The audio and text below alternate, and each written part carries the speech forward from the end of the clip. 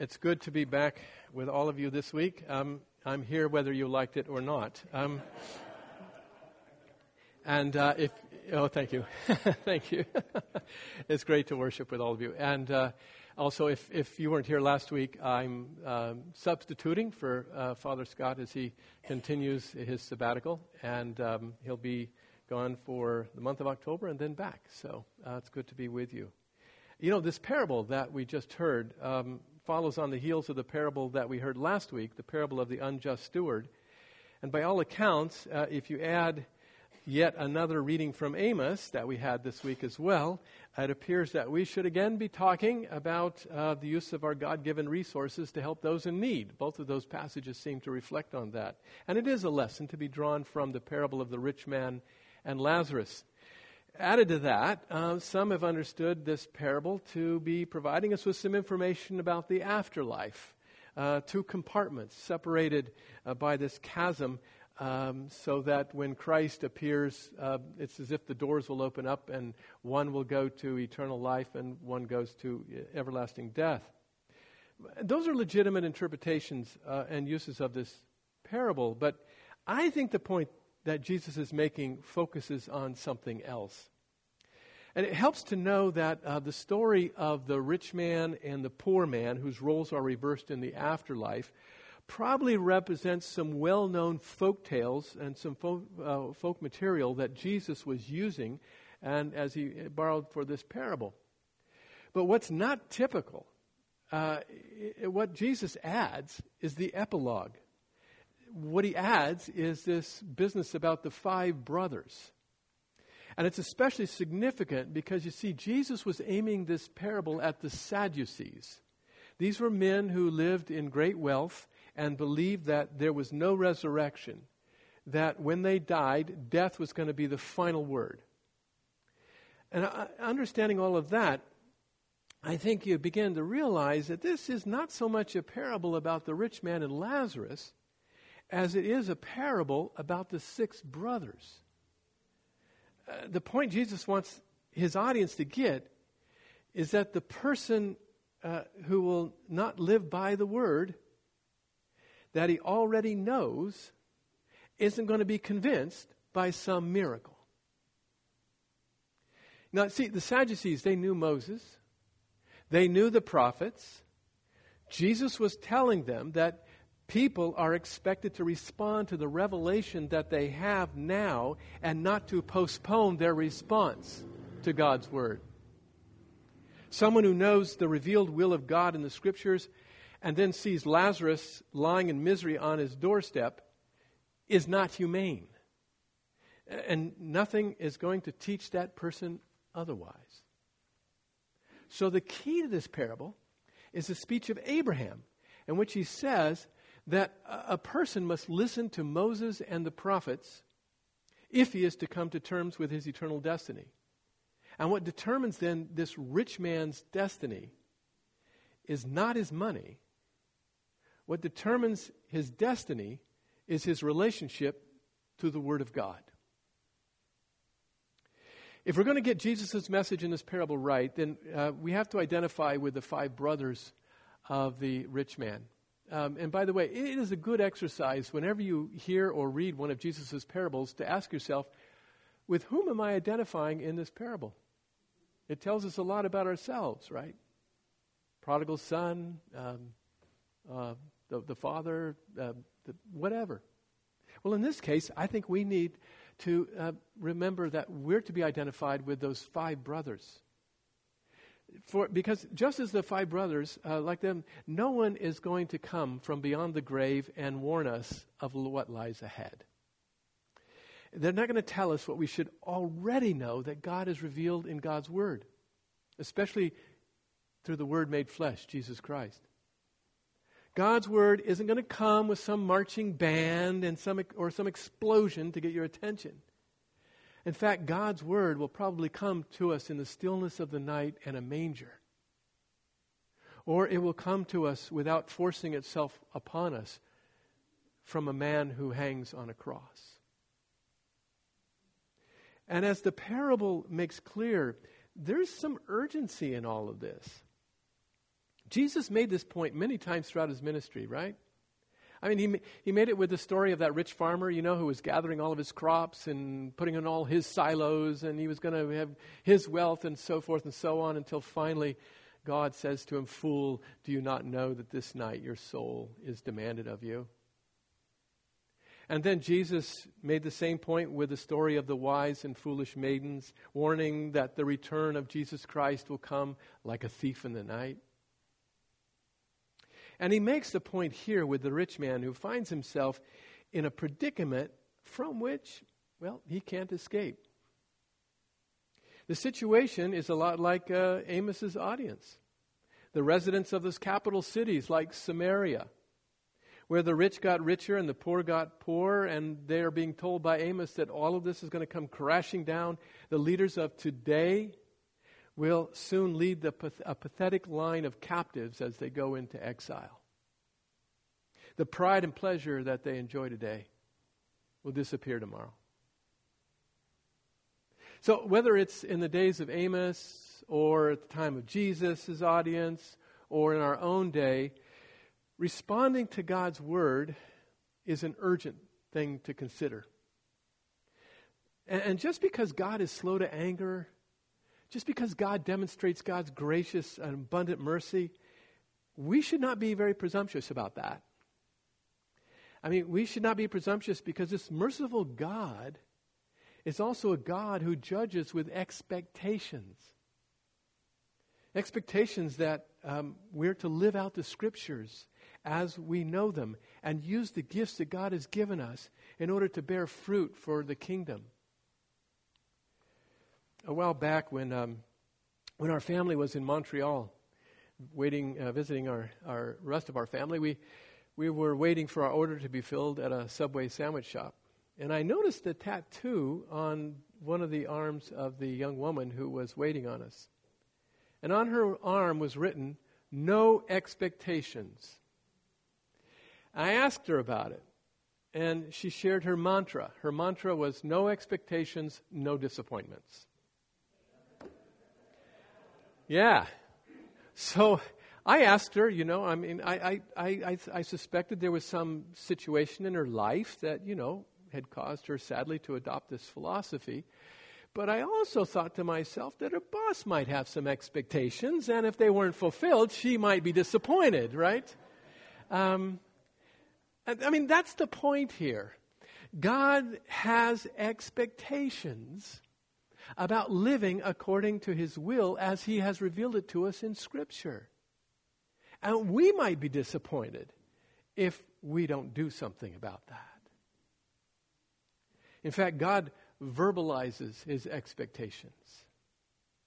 By the way, parenthetically, my wife and I, throughout our marriage, have had that as our mantra.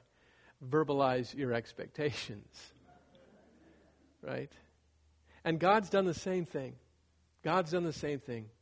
And some of these are stated in our scripture readings today, especially in Paul's letter to Timothy. And these verbalized expectations, they demand a decision from us. Whether we will, by God's grace, live them out now or not at all. It's interesting that the word decision comes from the Latin meaning to cut off. But that sounds too radical sometimes. We'd rather take some time to decide, discuss, weigh the options, consider all the possibilities, wait until all the evidence is in. There'll always be tomorrow. In many ways, that sometimes is wise advice, but maybe we shouldn't say, after all, there'll always be tomorrow. Maybe Paul understood that kind of thinking, so he tells Timothy, obey now until Christ appears, because it had been a generation since Jesus had ascended to the Father, when promising to come back, when Paul actually wrote this letter to Timothy. And so he's reminding this young pastor, endure, Timothy, keep fighting the good fight of faith. And maybe in our gospel lesson today, Luke's audience was getting content and losing any sense of urgency, because by the time Luke wrote his gospel, it had been almost 3 generations waiting for Jesus' promise to appear again. And it hadn't been fulfilled yet. And so maybe through Luke's gospel, he's saying, but it can happen anytime. And now for us, it's been centuries. It's been 2 millennia. In fact, since Jesus promised to appear, maybe we've lost the sense of urgency. The time will come. It will come. It's at this point that I'm reminded of something that the Benedictine monks have taught me. Something about which you and I are reminded every Ash Wednesday. In their Latin, memento mori. Memento mori. Be mindful of dying. Or as an ancient monk advised, take care of your body as if it will last for a long time, but take care of your soul as if it will be demanded of you tonight. And that awareness of our mortality, along with the coming appearance of Jesus Christ, should help us to have some urgency about obeying the word before we end up like the rich man in this story. You see, keeping our mortality in view can be motivating. It's like the fellow who, left a tavern one night before about closing time, and he's wobbling home, and he decides to take a shortcut through a cemetery. Halfway through, he falls into an open grave that had been prepared for the next day. He tried to climb out, but the hole was too deep. And he tried time after time to pull himself out through those clay walls, but he couldn't make it. So finally, he just fell back into a dark corner of the grave, exhausted. And a few minutes later, another inebriated man was weaving his way through the tombstones. And he fell into the same open grave. And he tried wildly to climb out. He jumped and he clawed desperately on the clay walls, but he just couldn't get out.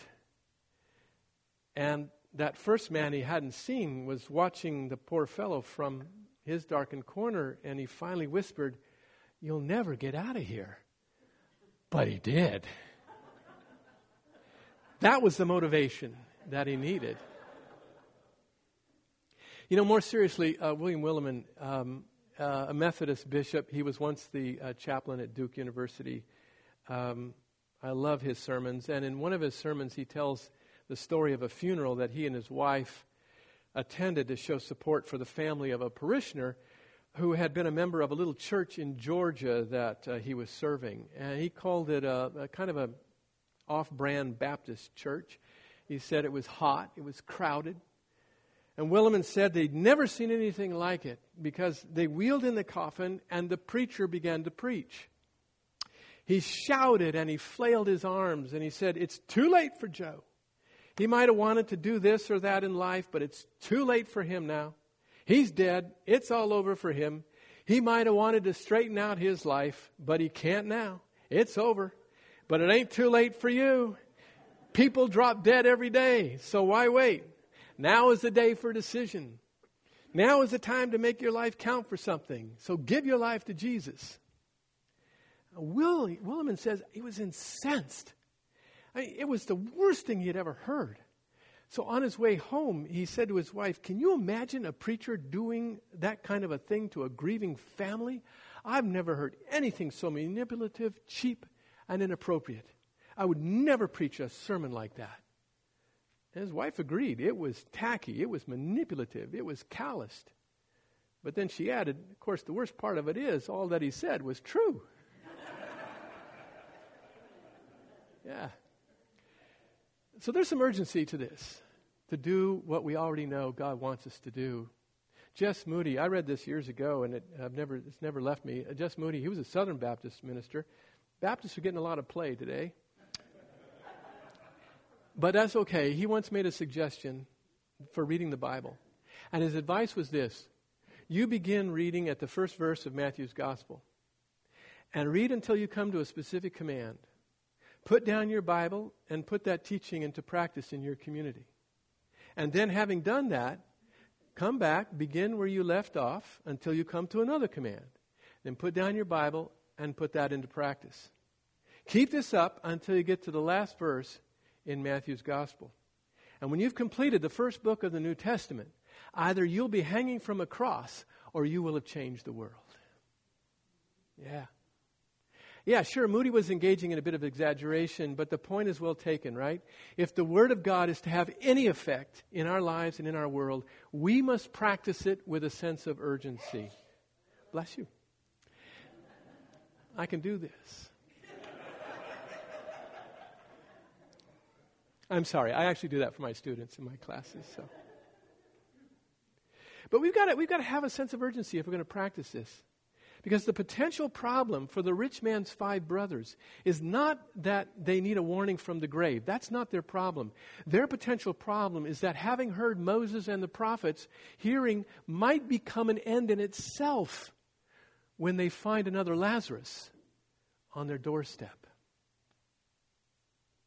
You see, hearing's got to become action.